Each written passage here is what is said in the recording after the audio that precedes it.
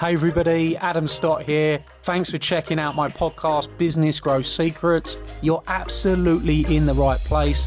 This podcast is going to reveal to you all of the secrets that you've been looking to discover that are going to allow you to cure your cash flow problems, attain more clients, bring in more leads for your business, and create systems and processes that give you the growth that you want.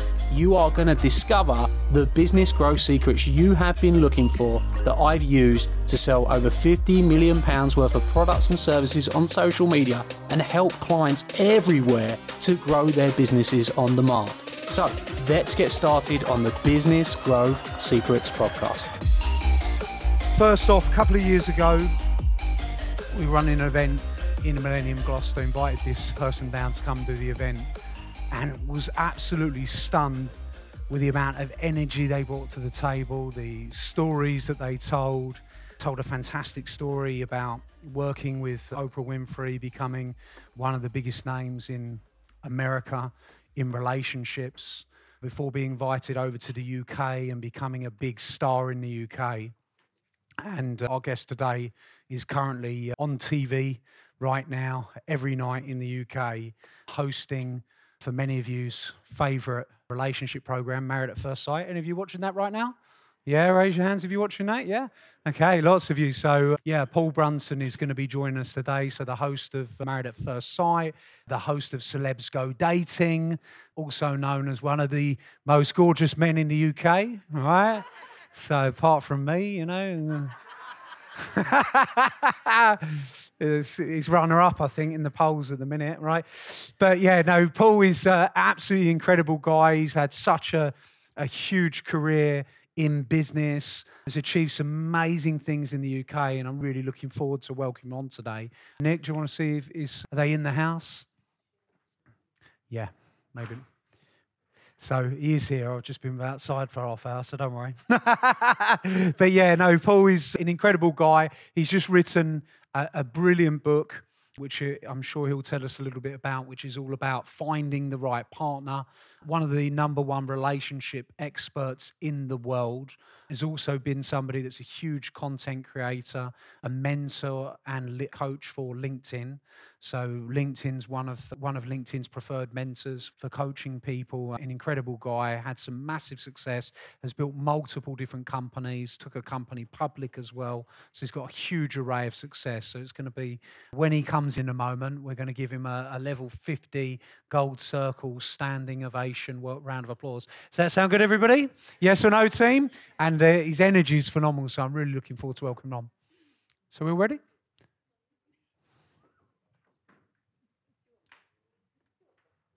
So I wonder if we could all stand. Yeah. Okay, let's give a big level 20 round of applause to the one, the only, Paul Brunson, everybody. Let's keep it high. And the world's gonna know your name.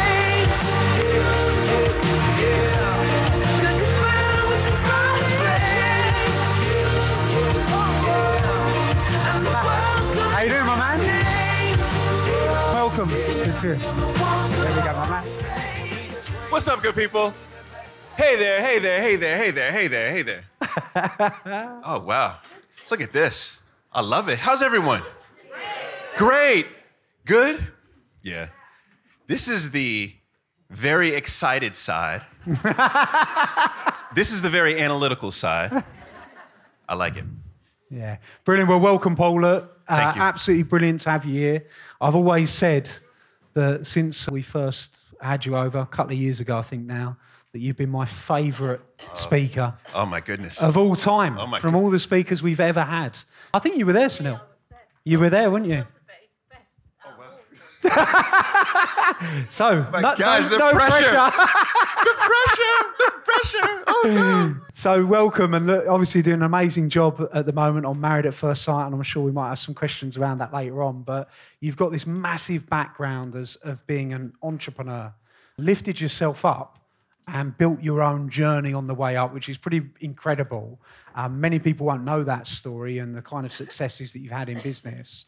Done some great things in matchmaking. Do you want to maybe take us back and tell us a little bit about that early journey? How did you become one of the number one relationship experts in the world. How did you get these TV spots? End up working with Oprah Winfrey, writing your book, having all this success. Where did we start from? Oh my gosh. Well, it started in 1980 in New York. But one, can I say is, Adam, thank you for the invite.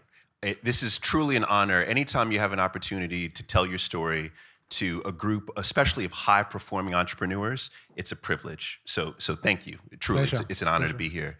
A lot of people don't know this about me here. So when I got to the UK 5 years ago, I reverse engineer it. I came over because I was given an invitation to co-host a show called Celebs Go Dating. And then I co-hosted that show, and then from there I was given an invitation to co-host a show called Married at First Sight. And then I was given an opportunity to have a segment on Lorraine. And so what ended up happening is that I was coming to the UK, going back to the US, coming to the UK, going back to the US. But by the time I got to the UK, I had sold off my business in the United States. And so the UK really saw me as, you're just the relationship guy. You're just the matchmaker guy. But in the United States, I was considered the relationship business guy. And the reason why is because I have an MBA. I went to business school. I went to Georgetown. I started as an investment banker. I've built two very large businesses, one that's still in place right now. It does over 40 million US, not pounds, but close. But it is the largest for-profit university in Washington, D.C., called BAU University, right? So these are some of the things that I've done on the business side. I was a business columnist for USA Today. So I've done the business side, but then also the relationship side, because I built a matchmaking agency as well. But I think ultimately where it probably began is, it began, quite honestly, when I read a book called Why Should White Guys Have All the Fun? Has anyone ever heard of this book? No. I needed a white guy to say, yes, yes. Oh, you've heard of this book? Oh, wow. Okay, did you read the book? Yes, sir. Okay, what did you think of the book? Yes, very well. I agree. The title's inflammatory, right? It is. Is a black man on the cover smoking this massive cigar. And I remember walking into the bookstore when I was in college with my then girlfriend. And I looked at that book and I said, oh my God, this is the wildest title I've ever seen in my life, right? It was loud. And I asked my girlfriend to buy the book for me because I didn't have enough money to buy the book. But she was like, he wants to read, so I'm gonna buy this. This is good, right? It turned out that at 18 years old, that was the first book I had ever read in my life, cover to cover. First book, cover to cover, was that particular book. And the book was about an entrepreneur named Reginald Lewis. Anyone heard of Reginald Lewis in this room? Oh, come on now. I thought I'm in a room full of entrepreneurs. All right, you must write this down. Reginald Lewis. At the time, Reginald Lewis was actually the first person ever to attend Harvard University without taking the LSAT. You know this because you read the book. He also created the largest leverage buyout firm in the world. Let me repeat that. The largest leverage buyout firm in the world, right? So he did all these incredible things. At the time of his death, he was the wealthiest African American. And the book was just basically about how you can apply these basic business principles to not just build your business, but how you can create systems for yourself to basically, build yourself into an entrepreneur. And that's exactly what I took from the book. And so as soon as I read the book, I saw how Reginald Lewis had a mantra that he wrote in his room, right? So I wrote my own mantra. This is what I'm gonna do. I saw how he would make his bed in the morning. I'm gonna make my bed in the morning. I saw how he would focus on physical fitness. Why? Because he said, your body's your vessel. You need to be there, right? So I'm gonna focus on physical fitness. All of these things that Reginald Lewis was doing, I was doing. But in particular, what I love most about Reginald Lewis, to be quite honest, is he had a home in New York, a home in France, he had homes everywhere. And I quite honestly became mesmerized by the wealth. And I always say this early on is my path to entrepreneurship and what attracted me, I think was, for me, because I don't want to make a values judgment, but for me, it turned out not to be the right path. I was focused on the money.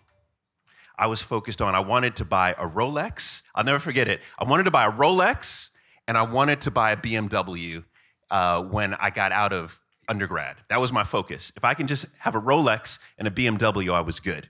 And it turned out that I bought a fake Rolex and I bought a used BMW, right? So I was winning, kind of. Pretty close. Not really.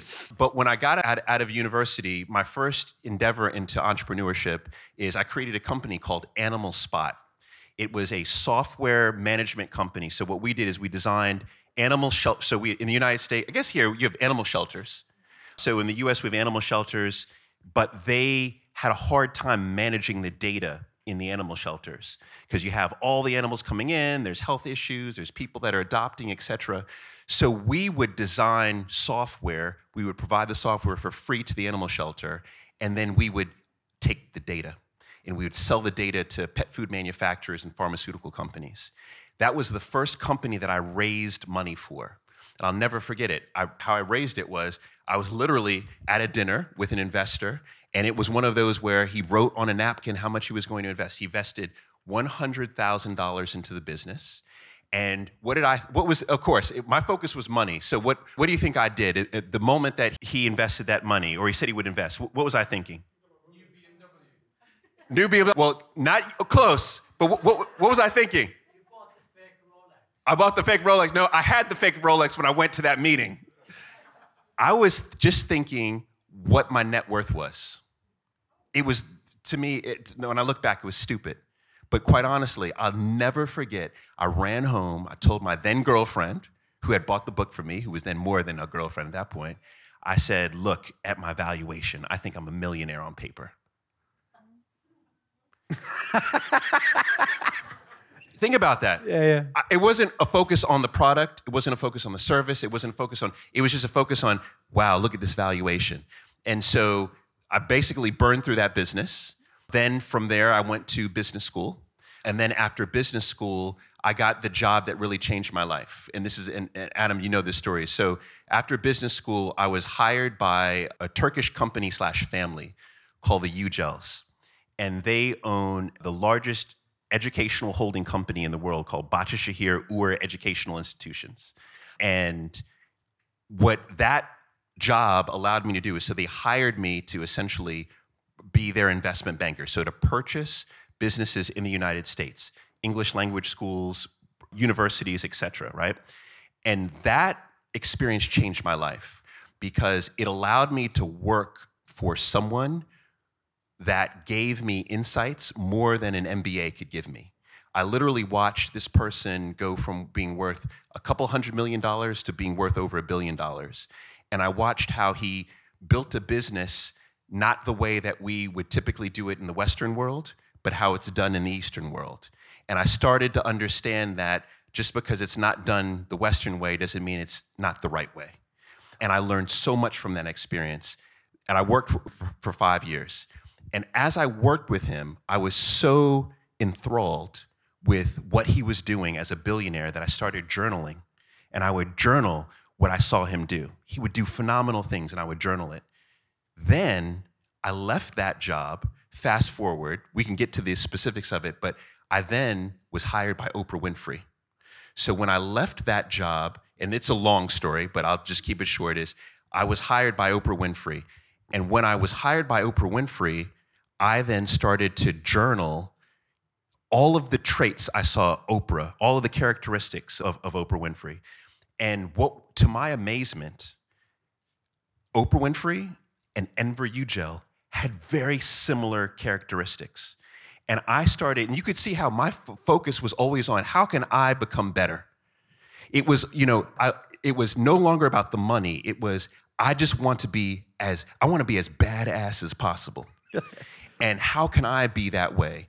And I would see them do things like, for example, Enver and Oprah all the time, have you ever heard of a book called Never Eat Alone? Okay, some of y'all, okay. Never Eat Alone. Who's read that book? Raise your hand. Because I heard somebody say, yep, so now I'm going to put you on the spot. Who read it? See, nobody's read it now. Yeah, there you go. That was a very reluctant, okay, that's fair. From that tiny bit, what do you remember from the book? Get involved, have conversations with people, and just not wander around on your own. Okay. That was my bit. Okay, yep. That's it, in essence. So let me unpack it a little bit, because that was slick. The book says never eat alone. That was good. That was good. That was good. I'm with you, though. Good flag. That was Good very flag. good. That was very good. But you know what? One thing is I respect you holding your hand up, right? I respect that, right? And that's something that I definitely would love for us to get to. But the book is written by a gentleman by the name of Keith Ferrazzi. Keith Ferrazzi, one of my favorite books too, Never Eat Alone. And in essence, what he says is he says that the greatest opportunities that we have in life come from our weakest ties. This is research by Robin Dunbar here in the UK, recently wrote the book Friends, and also by a Stanford professor by the name of Mark Granovetter, right? The greatest opportunities we have is our weakest ties, not our closest ties. So if Adam and I are close buddies, we're not going to give each other the most opportunity. Instead, you, sir, if I just met you, your name is? Steve. If I've just met Steve's greatest opportunity is going to come from me. And my greatest opportunity is going to come from Steve. Now, Steve, why would that be the case? Why would our greatest opportunity come from us who we've just met? Well, I've got no preconceptions about you or who you know or who your contacts are, etc. Whereas with Adam, I'll prejudge, I would say. Okay. He's been a client since 2000. He's been here the longest out of anyone in the room. He joined in 2016, and he's been here for, 8 years? So, and he's done very well. Steve, I love you. Steve's like everyone Adam knows sucks. I don't want to know about Adam stuff. Yeah. But, so, to that point, yes, you'd have some judgment, but also the fact that your network and my network, we have never tapped into those at all. And there's a good chance, I would guess, Steve, that we have different networks. Yep. Right? Exactly. Yep. So that means more opportunity for you, for me, for your network, for my network, right? Mm-hmm. This, in a very technical way, is called nodes. We would be a super node. That's what Mark Granovetter says. I'm a nerd, I'm sorry. But so we would be nodes, right? We would be the bridgeway, the gateway to each other's networks. Yep. Right? So the point of Keith Ferrazzi's book is that this is where the greatest opportunity comes from. It comes from meeting new people, breaking bread, eating with them. Oprah Winfrey and Enver Yücel would do this all of the time. I get a call from Enver Yücel. He lives in Istanbul. He'd say, Paul, I'm coming to New York. I would like for you to arrange the following. I want to meet with Senator Hillary Rodham Clinton. I want to meet with the CEO of Washington Post. I want to meet with Michael Jordan plays for the Wizards. I want to meet for Michael Jordan, right? He'd have this extravagant list of people he would want me to go out and put together at the dinner table. And I would be at Hillary Rodham Clinton's office knocking on the door. Like, literally, you can go to Capitol Hill at that time. You can knock on the door. So would I put together that exact group? No. But the point is that he would want to have a group of the most diverse, but people who are high performing in their respective industries. Oprah would do the same thing. We would literally be at a dinner. So when I was working with Oprah, there was something that were called upfronts, where you were selling a show. You'd have to travel around the United States and have dinner with different advertising agents. Oprah would have at her table, she would have, some R&B singer. She'd have some, multi-millionaire entrepreneur. She'd have some incredible physician. She'd have this group of people at the table who she's meeting at the first time. Now, why do you think they did that? Why did they do that? Okay, you said exposure, see each other's networks, so let me dig deep. Exposure to what? To who? To new networks. Different knowledge, different people. Who said different knowledge? Different knowledge. I'm sorry? Opportunity, right? They were getting all of that. All of that. The lesson I learned from them was that most of us, we get the news from where? The newspaper. Where does Oprah Winfrey and Enver Yücel get the news from? From the people who are making the news. That moved me when I saw that. The people who are making the news, right? the knowledge, exposure, etc. Now, does that mean that can we replicate that? Absolutely. And that's the beauty of gatherings like this. Adam, you're replicating that right now, right? So long story short, I'm still in the Oprah days. So started working with Oprah, chronicling this. As I was working with Oprah, I launched my matchmaking business. And my wife, and I say I, because really my wife funded my matchmaking business. And I always tell the story, it's very important, is that when we started the matchmaking business, the importance of using capital is incredibly important when you're launching a business. You all know this. My wife liquidated her retirement fund in order for us to start the matchmaking business. And at that time, everyone said she was crazy, right? But it turned out that it was a great investment. And so she funded that. We grew the matchmaking business. It became the largest boutique matchmaking business in the United States. We sold that in 2016, but I didn't get out until 2017. And then, during that time, we had launched BAU University. Then I came here And then in between, I've taught at Parsons. So I've, entrepreneurship, and I've taught creators there. So my journey has been one part, like one leg, matchmaking, relationship science, one leg, just building businesses. Sorry for the long answer. That is fantastic. And that's the variedness, isn't it, of the career that you've had. And the story of working, I really love the traits. So now I want to sort of ask a question. What other traits you saw in those two billionaires, those specific traits about breaking bread, going to meetings, building that relationship capital? Was there anything else, like another one or two traits that you saw from those super successful people that you felt were common and that you've used? Good. All right. This is a good one. I like this. Without a doubt, curiosity in everything.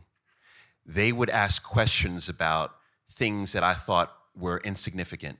So, for example, when Enver Yücel, like I said, he lived in Turkey. But whenever he would visit the United States, I remember I was in the car with him once, and he pointed and he said, "Do you see that?" And I said, "That's a curb." He said, "No, do you see the height of the curb?" Yeah. And I said, "Yeah." He said, in Turkey, the curbs, we don't have that same height.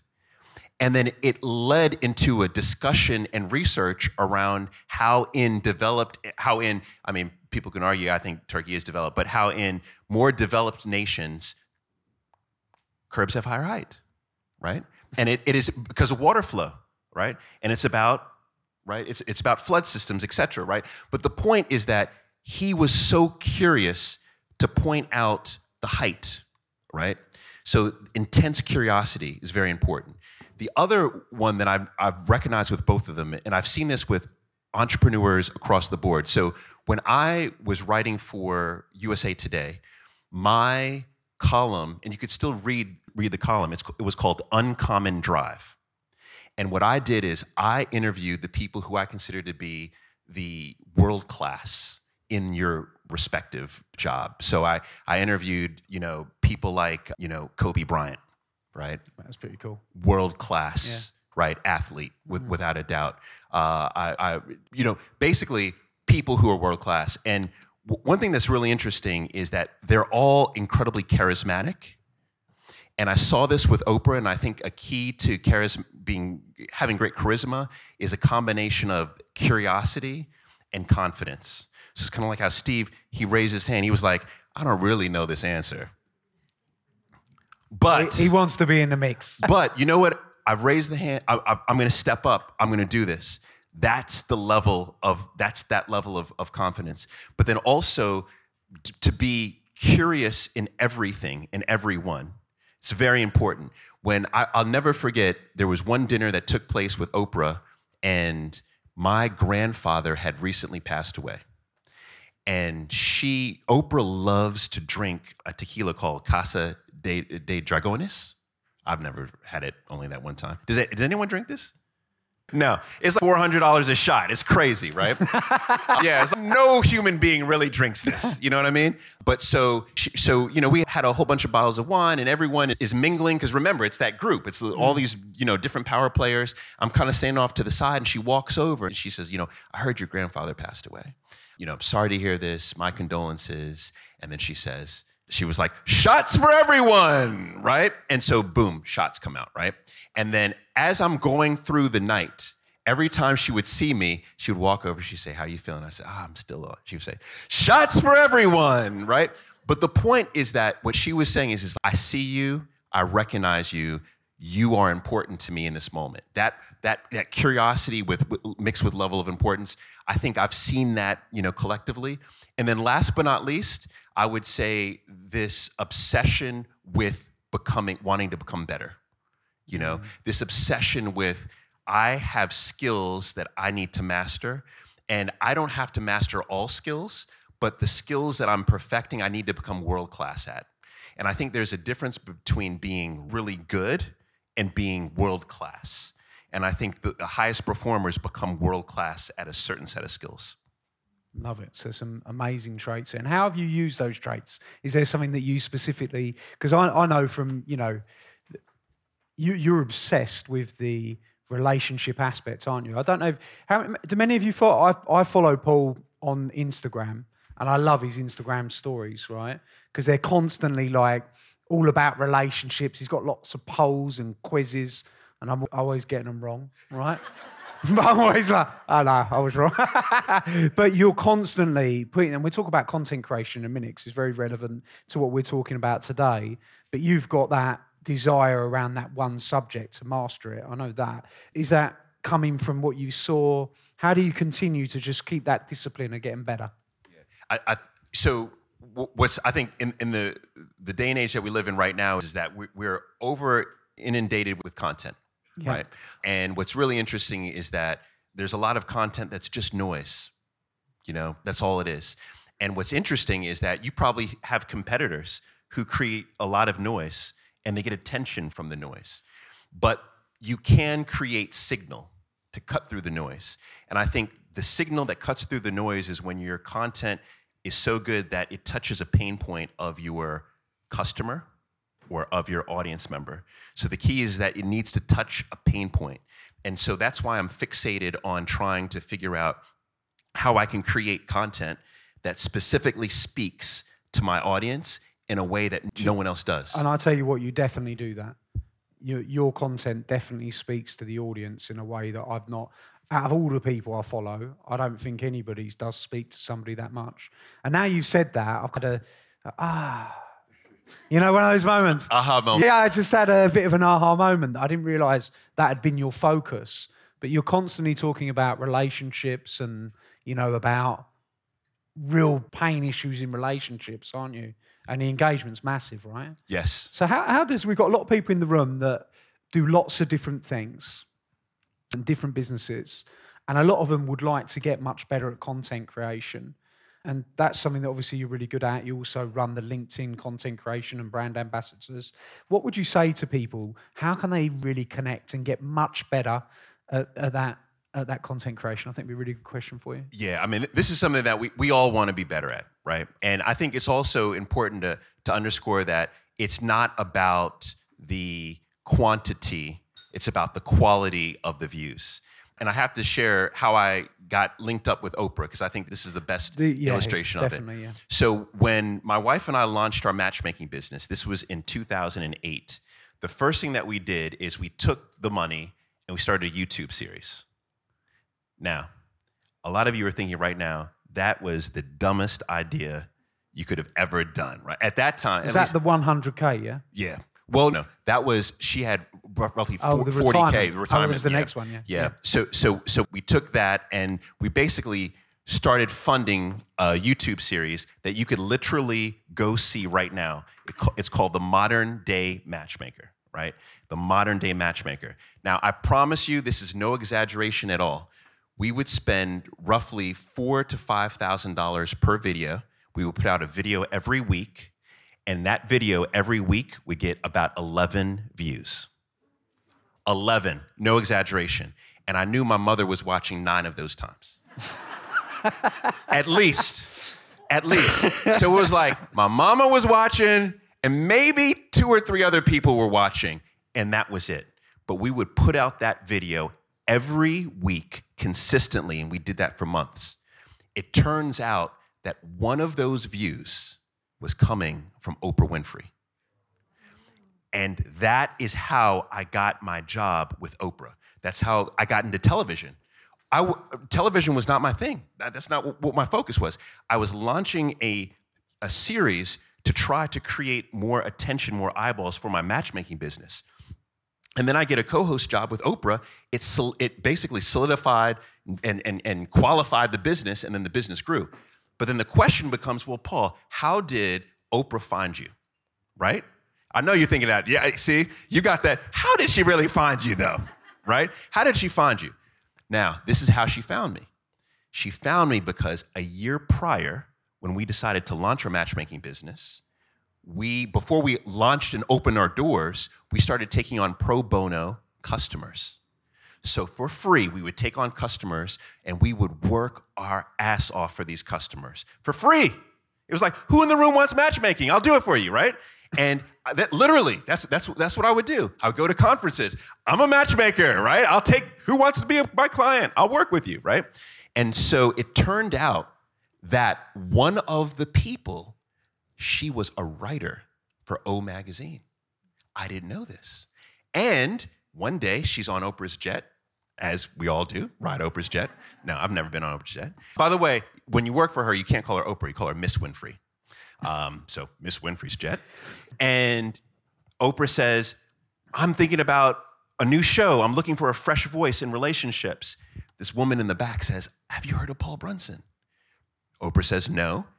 Google, start watching the show.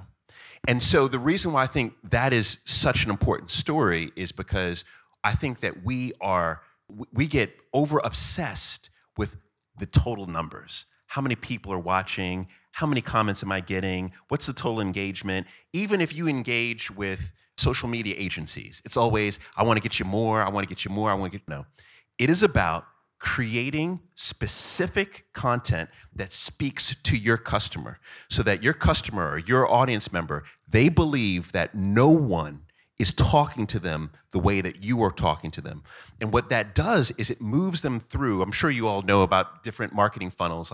Basically it's no trust, right? And you can move someone into the position of trust when they feel like you are the only one speaking to them. And it is only when your audience member or your customer absolutely trusts you that you can then monetize. And the beauty is that when you have high trust and when you deliver a product or service that actually serves a need, that's a customer you could have for life, right? So that truly, I think, that's the key. That's the key. So really building that trust-based content, speaking to the pain points. Yes. And I love what you did with that. You kept going, and that series, you said, didn't get much bigger, did it? You started getting 25, 50 views, didn't you? No. It was basically like 12, 13. It was never, it was embarrassing. As a matter of fact, it's still embarrassing. If you look it up now, it's probably, maybe it's at, well, I don't even want to say the number, but, it's not a massive number. What is it? I'm not saying it now. Who wrote a note? What was the note? The modern day. I should have got his prep. Totally sold me out so quickly. Look down at my notes. It's the modern day matchmaker right here. She does it to you? Yeah. You're doing all right, man. Have you seen it? No, I haven't seen it in a long time. You? I haven't seen it in a long time. What is it at right now? So episode 1, 26,000 views. Oh, wow. Wow, look at that. Episode 2, 15, 13. 15 10, or 15,000? 15,000. Oh, my goodness. It's just for you. Still smooth. Back after the first. Can I say something about that, too? I have not seen that in years. And when I look at that, I say, wow, I was terrible. But that's also, I think, a good reason to just start where you're at. I think we become over-obsessed with perfection. We become over-obsessed with, I need the right camera. I need the right lighting. I need the right sound. Nah, just pop this right now. Just do it right now because you see what the reward is. The reward is that you're still speaking to people, but then also by doing, you become better. You know, it's the process. I always say the goal is really not in the destination. It's the happiness is derived in the journey. That's really where it's at. Absolutely. And that really shows you, you know, YouTube is pretty much the only channel that grows over time, right? And that's just going to keep, as you keep getting bigger, that's going to keep getting bigger, right? Oh, yeah, you know, which is, who knows? Yeah. Doing well. You know what? On that, I just thought about something too, is you guys know Stephen Bartlett, Diary of a CEO? Yeah. You was on that last week, weren't you? Yeah. So connected to that, it just made me think about something. So my experience on Diary of a CEO was unlike any podcast or television show I've ever been on, and it has changed my life.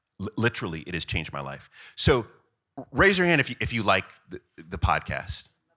Okay, wow, love it. Yeah. Okay. I'm just curious. Anyone, raise your hand if you don't like the podcast. I'm just curious if everyone's, I love it. All right. So now, his podcast. Do you know why though? Do you want me to be honest? Yeah, I do want you to be honest. I'll be straight up. Uh-oh. And I'm not, I haven't listened to your one in full. I think that it's overly, and this is why it's successful. So the reason I don't like it is the reason that it's overly successful. It's very focused on emotion and deep dive emotional aspects, which is good, and I understand why a lot of people like that. But I personally would like something, if I'm listening, I want more fast-paced, more action-orientated, more information-orientated. Okay. But the same reason it's super successful is the same reason I don't love it. Okay, fair. No. Yeah. And once again, I like that. Yeah. That's the confidence to say, look, I don't like it. Right? I'm not going to say that. But I respect it. I certainly respect it. But, yeah. All right, let's talk about the success or why it's successful. Because I agree, content, how it's delivered, but the system, the business around Diary of a CEO is what has blown my mind. Like, blown my mind. Okay, so first off is when I was invited on to Diary of a CEO, they said, we're going to send a car to come pick you up. I said, okay, all right, cool. I like that. You know, send me a car. So they sent this car, and I got a knock on the door. Mr. Brunson. I walk to the door. Man in a best suit I've ever seen in my life. He says, the car is outside for you. And I was like, oh my God. Most of the time, people just call you. You know, Addison Lee, they just send you a text message. So I said, okay, I'm going to come out in about 10 minutes. He said, no problem, sir. I'll be at the car for you. I was like, oh my God, this is okay. Maybe a little overkill, but okay. I go to the car. It is a custom Sprinter, but a next level custom Sprinter. So he opens the door. Inside is basically this. See this big screen right here?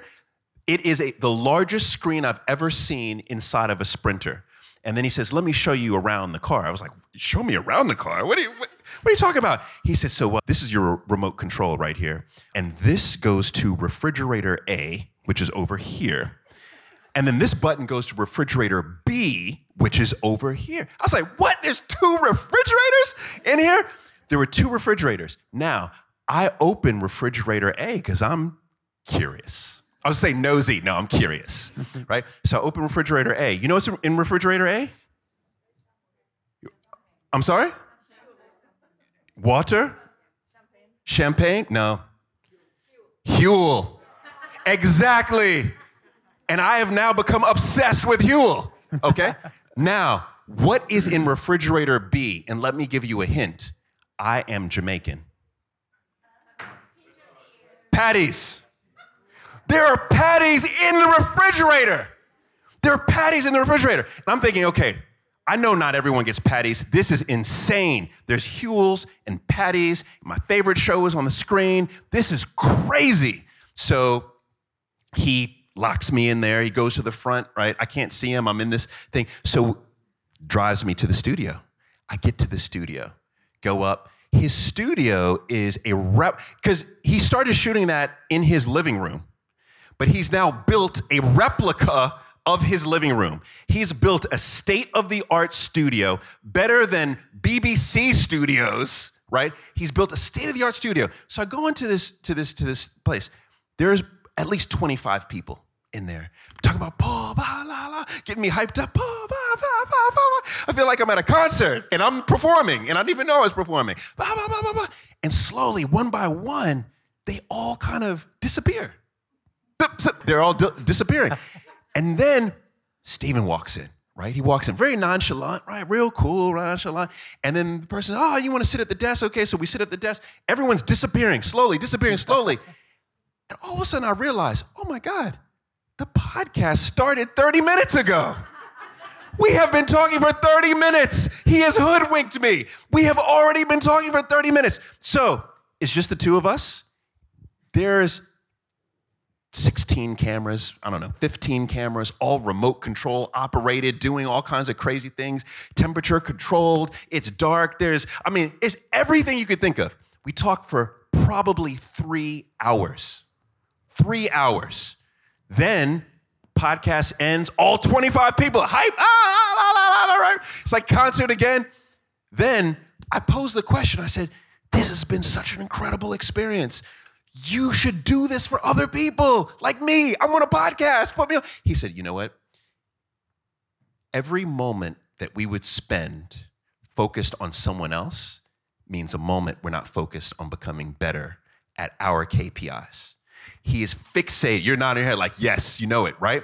He's fixated on how they can continue to move the needle incrementally to the point where for a guest, they said they have a 200-point checklist, and you have to meet the 200-point. I was like, damn, whew, I made it. You know what I mean? I said, oh my God, you have 200 points?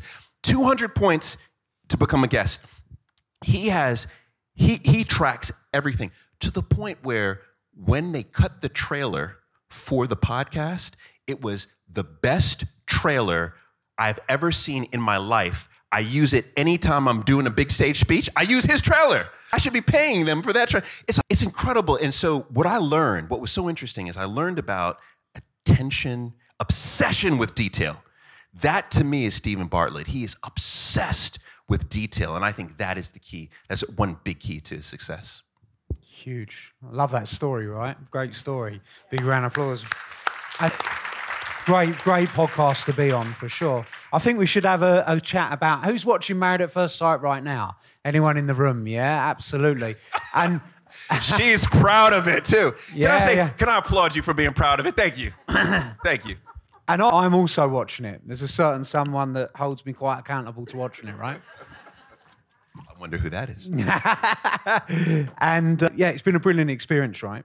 I mean, obviously you came over to the UK, you got drafted in for Celebs Go Dating, and you made a massive impact on that. Huge impact, did really well. And then got this new opportunity to do the Married at First Sight. I remember you talking about the fact you're going to do it, how huge it's been. It sort of morphed into one of probably the biggest TV shows of the year, right? And it's on, 4 times a week? Monday through Thursday. 4 times a week. 9 p.m. on E4. And it's this huge show. And and obviously your part's about to heat up, isn't it? This week's going to heat up, right? So this is when we're going to see more of you. What's it been like, and how's that changed things for you? How have you enjoyed it? Do you want to give us some sort of teases or some insights of what's coming? Tell us all about Married at First Sight. I mean, I could go real deep as long as everyone turns their camera off. I mean, we can talk about some things. But I will say this, though, is that one thing, just to talk high level and connect Married at First Sight with business, is that Married at First Sight right now is it's interesting because it doesn't have more viewership than Love Island right now. Love Island actually still this year, we'll see what happens this year, but Love Island beats us in overall ratings. So there's something that's called overnights, and we get the overnight ratings, how many people are watching live. And then we get what's called basically consolidated, which looks at streaming, it looks at everything across the week. But this also goes back to, I think, this running theme of focus on your customer, deliver to your customer. Because while we don't have the same ratings, do you know that for women between the ages of 16 and 34, last year, we beat The Queen's Funeral in ratings? Jesus. Uh-huh. Yes. There was only one other show. that topped us, and that was Great British Bake Off. Yeah, everyone's like, yeah, that makes sense. Yeah, that makes sense. Yeah, everyone's like, yeah, we watched that. But that's it. And so, and why do I bring that up? Because it's really interesting. I see a lot of people in the press say, oh, well, will this be the year that Married at First Sight topples Love Island? You know what? We've already toppled them. Because the 16 to 34-year-old woman here in the UK, that is the prized possession for advertisers. So in other words, we get higher advertising rates for our show than they do. So who's won? And that's why I say don't get fixated on the big quantity, right? It is about the quality. This is it. This is the key to the game. So just wanted to throw that out. But honestly, it's been a life-changing experience. And I say that because... So if we looked at Celebs Go Dating versus that, which is another great show, which one do you prefer? And you're probably not allowed to say that, are you? Do you still... I would definitely get in trouble. Yeah.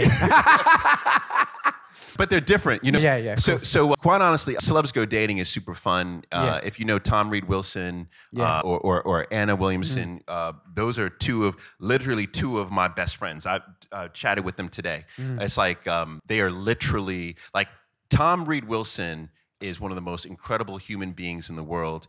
And, you know, I tell my boys all the time how blessed they are because when my wife and I go out on date night, he watches our boys. And I was like, do you know you have the best babysitter in the world? Do you realize how special this is? They're like, yeah. I was like, no, this is special. So they're incredible. Anna's incredible. Tara, who's added to the show, incredible. So I do that show. And I know a number of people that have been on that show. And you built really good relationships with them. They always say to me, like James Locke, who's been on the show, and obviously, you know, quite a few other people like Jim and stuff that have been on the show. And they always said that you built a real friendship with all those people, didn't you? Oh yeah. Like James said, he talks to you all the time. Oh yeah.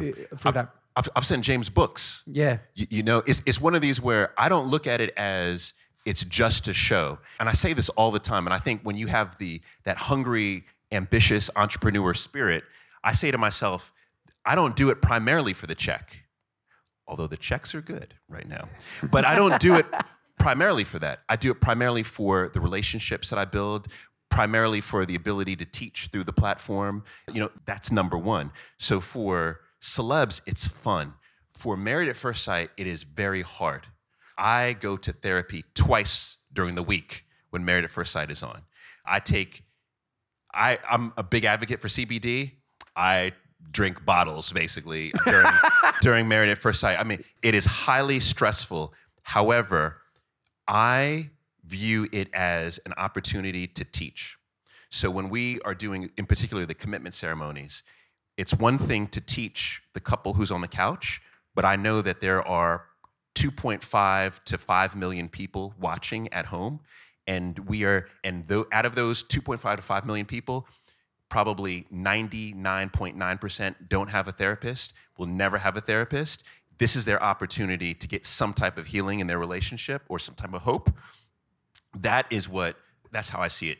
And so that's a primary drive for me for MAFS. Yeah. Absolutely. And do you find it infuriating sometimes? Because I've watched that and just people, they're not listening, are they, sometimes? You know, they're hard to get through to, aren't they? There's been a couple that really hard. Is that what drives you nuts? Yeah, that's part of it. You know, yeah. They're wild. They are, almost everyone who leaves the show, I have a close relationship with.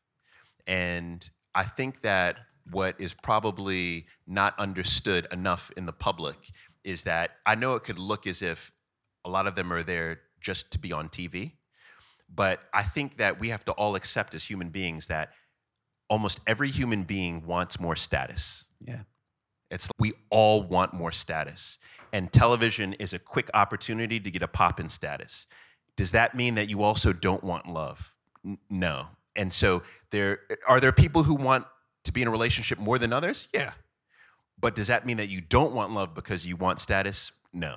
And so yeah, it's challenging. It's challenging. And also, too, the reason why I started going to therapy was because I was assigning all my value to how many couples stayed together.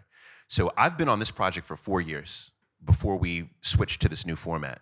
And our first year that we did Married at First Sight, you know, we had 4 couples. You know how many couples are still together to this day? You said none. Right, because that's the vibe, right? It's 3. Yeah. And there was a baby as well, right? Yeah, and there's a baby and there's a baby on the way. So we have 2 babies, 3 couples out of 4 are still together, right? But that's not promoted, right? And also, that one wasn't a super popular series.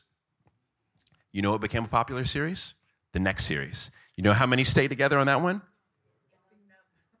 Only 1. And they have a baby. So 1 out of, let's say, I don't know, 6 couples. And what I started to realize is that, and this is the truth, is the public doesn't want to see 6 couples stay together. That's just the truth. What does that say about the public, right? Yeah, the public doesn't want to see it. The public would like to see maybe 2,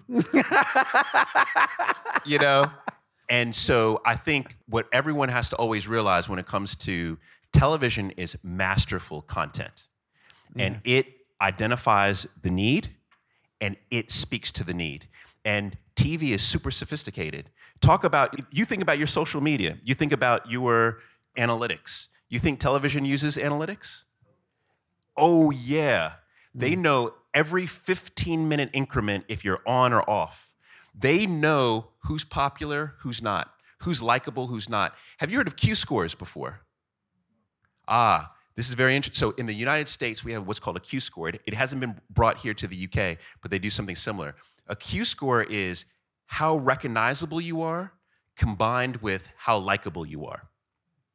And the key to get a television show in the UK is, in the US, is you have to be either very noticeable, or you have to be very likable, or what? Unlikable, right? So either we hate you and you're noticeable, or we love you and you're recognizable.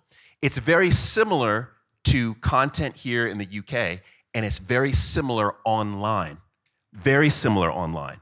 You've noticed that polarizing content wins. It does, right? Yeah. And so this is why I go back and I say, but does it win? Because it gets lots of eyeballs. But I'll give you an example. This is, I guess, last example is, I have a mentee who's in the United States, and he came to me when he had no following on social. He literally has probably 6 to 10 million people who follow him now across socials. You probably know exactly who this guy is, okay? I have a small sliver of that. I make easily 10 times more money than he does every year. It is not about the quantity, it is about the quality. That is it. That's where it is. The quality is going to get you the 3 things that I know everybody in this room wants. It's going to get you impact. It's going to get you the ability to be autonomous in your life, control your time, and it's going to make you more money. That's what delivering on pain points will get you. Can you give us a very quick example of how would you deliver on a pain point? First, you have to identify it. What I realized, especially when I was teaching my course at Parsons in entrepreneurship, is most entrepreneurs have not identified a customer avatar, right? And most serve multiple avatars, opposed to just one avatar. And when you serve one avatar, most have not identified the depth, right? I know in business school, we used to call it the why that makes you cry. The 5th why. Have you guys heard about this? The 5th why. It's like, why did you buy? Well, then why did you? Well, then why did you? And you bring that down 5 times. And the why that makes you cry is the why. Like, why does your customer, Steve? I'll tell you what, he's still awake, so you don't sound right. He's still awake. He gave me that, oh, shh. Steve, who's your customer? Typically 45 to 65-year-old company director who's looking to retire but doesn't know how he's going to manage it. Oh, thank you. Okay, so now already I've got pushback, Steve. Because you know why? You gave me 45 to 60, which I get. But the key, though, I think, and this is just me, the key, oh, thank you. Look at that. Thank you so much. The secret sauce is within the 45, because there's a big difference between a 45-year-old and a 60-year-old, right? Big difference, especially in libido. So So you want to pinpoint that person, right? Yep. So then my next question, though, is let's say we pinpoint a 50-year-old. Yep. Okay, in that group. So what is that person's number one concern at night?